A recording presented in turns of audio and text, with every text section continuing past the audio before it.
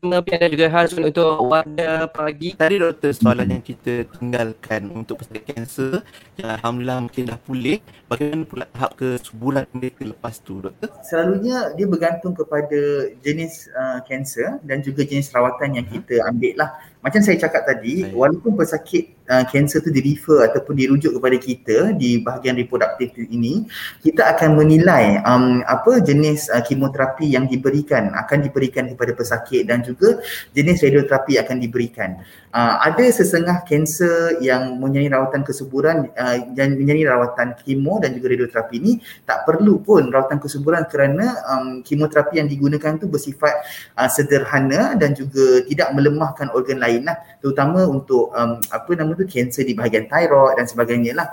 So kalau awak tanya saya apakah percentage ataupun peratusan kesuburan selepas pesakit kanser mendapat rawatan, ia bergantung kepada jenis kemoterapi, jenis radioterapi dan jenis kanser itu sendiri.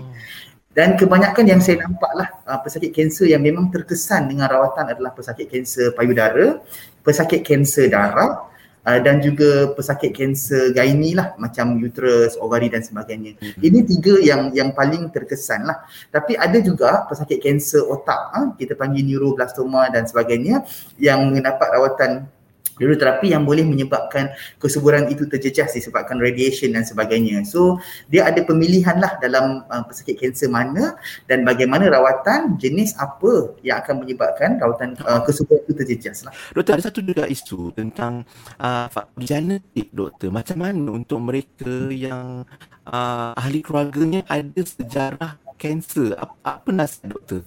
Okey, kadang-kadang kita ni sihat walafiat kan, tapi kita nampak makcik kita meninggal sebab kanser payudara. Lepas tu mak kita pun ada kanser payudara. So ini kita panggil keturunan yang menyebabkan kanser. Seperti dalam kanser payudara, kita ada jin nama dia BRCA1 dan juga BRCA2.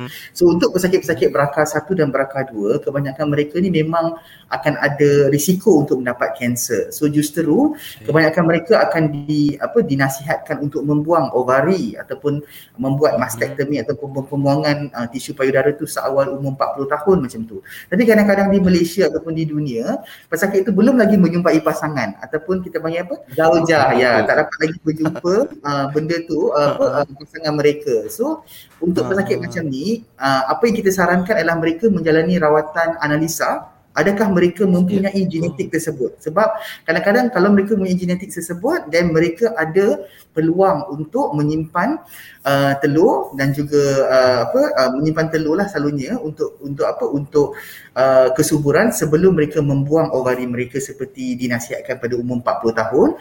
Dan sekiranya mereka berjumpa dengan pasangan mereka, kita boleh pakai telur tersebut. Tetapi untuk mereka ada satu lagi test tambahan ataupun ujian tambahan yang mereka perlu lalui, iaitu PGD ataupun pre-implantation genetic testing, di mana kita tak nak lah kalau diorang dapat anak diorang juga ada masalah genetik yang sama. So kita akan buat pemilihan sebelum kita masukkan balik baby ke dalam rahim selepas menjalani rawatan kesuburan.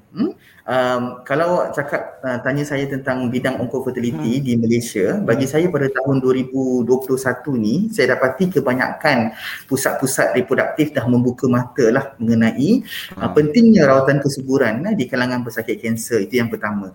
Nombor dua, sebagai pelopor dalam bidang onkofertility, UKMSC adalah satu badan yang mana kita gerakkan rawatan ini untuk Malaysia. Jadi kita dah dapat sokongan daripada kebanyakan pusat-pusat reproduktif yang ada di Malaysia, sama ada di kerajaan ataupun di swasta, dah buka mata lah mengenai kepentingan onkofertility di Malaysia. Justru saya rasa bidang ini akan berkembang dengan positif dan kita sebagai pelopor UKMSC ini akan bersama-sama dengan pusat-pusat lain membantulah. Kerana problem yang kita adalah kita belum lagi establish dari segi tabung tisu ovari, dan UKMSC adalah salah satu yang utama yang membuat rawatan tersebut. So kita akan membantu di antara pusat-pusat rawatan yang lain bagi memastikan perkembangan positif untuk onkofertility. Yang kedua tu tentang motivasi tu, saya rasa motivasi yang utama adalah untuk para doktor yang merawat dulu. Sebab doktor yang merawat tu kena ada motivasi yang tinggi untuk mereka kenal pasti kebaikan dan juga kelebihan untuk mereka merujuk pesakit mereka kepada doktor reproduktif yang ada di pusat mereka ataupun di UKMSC itu sendiri, di mana doktor-doktor ini perlu ada kesedaran dulu untuk memberitahu kepada pesakit pentingnya rawatan kesuburan di kalangan pesakit kanser.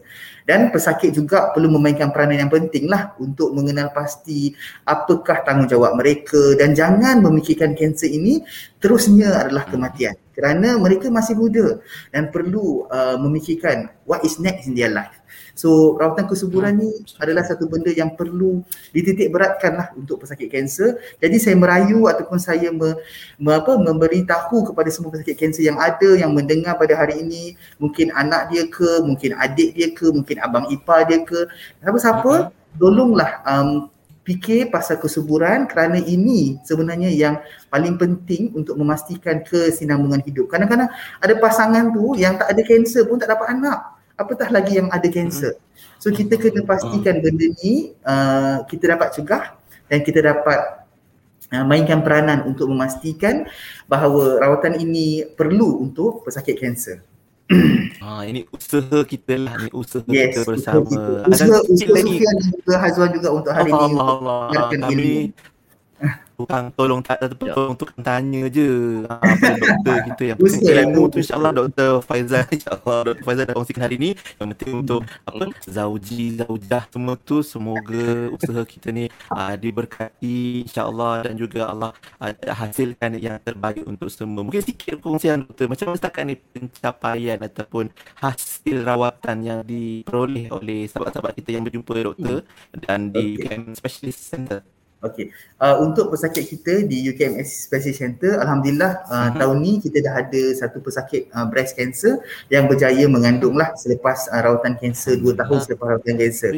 So pesakit ni dirujuk seawal sebelum rawatan itu dimulakan, dan kita berjaya dan dah berkahwin. Baru berkahwin dan tidak mempunyai anak, dan kita telah berjaya untuk menyimpan janin. Dan selalunya pesakit kanser payah payudara ni dia Okey, dan walaupun terima kasih kepada doktor kerana masa bersama kita meluangkan masa untuk berkongsi ilmu pagi ini. Terima kasih banyak-banyak doktor. InsyaAllah panjang umur dan rezeki, kita jumpa lagi di lain masa. Assalamualaikum doktor. Assalamualaikum warahmatullahi wabarakatuh. Mengandunglah, pesakit ni berjaya mengandung. So kita tahu bahawa benda ni boleh dan mampu dilakukan. Jadi saya rasa tak salah sekiranya pesakit-pesakit kanser itu ada harapan lah untuk mereka menyimpan janin ataupun benih demi kesuburan mereka pada masa akan datang.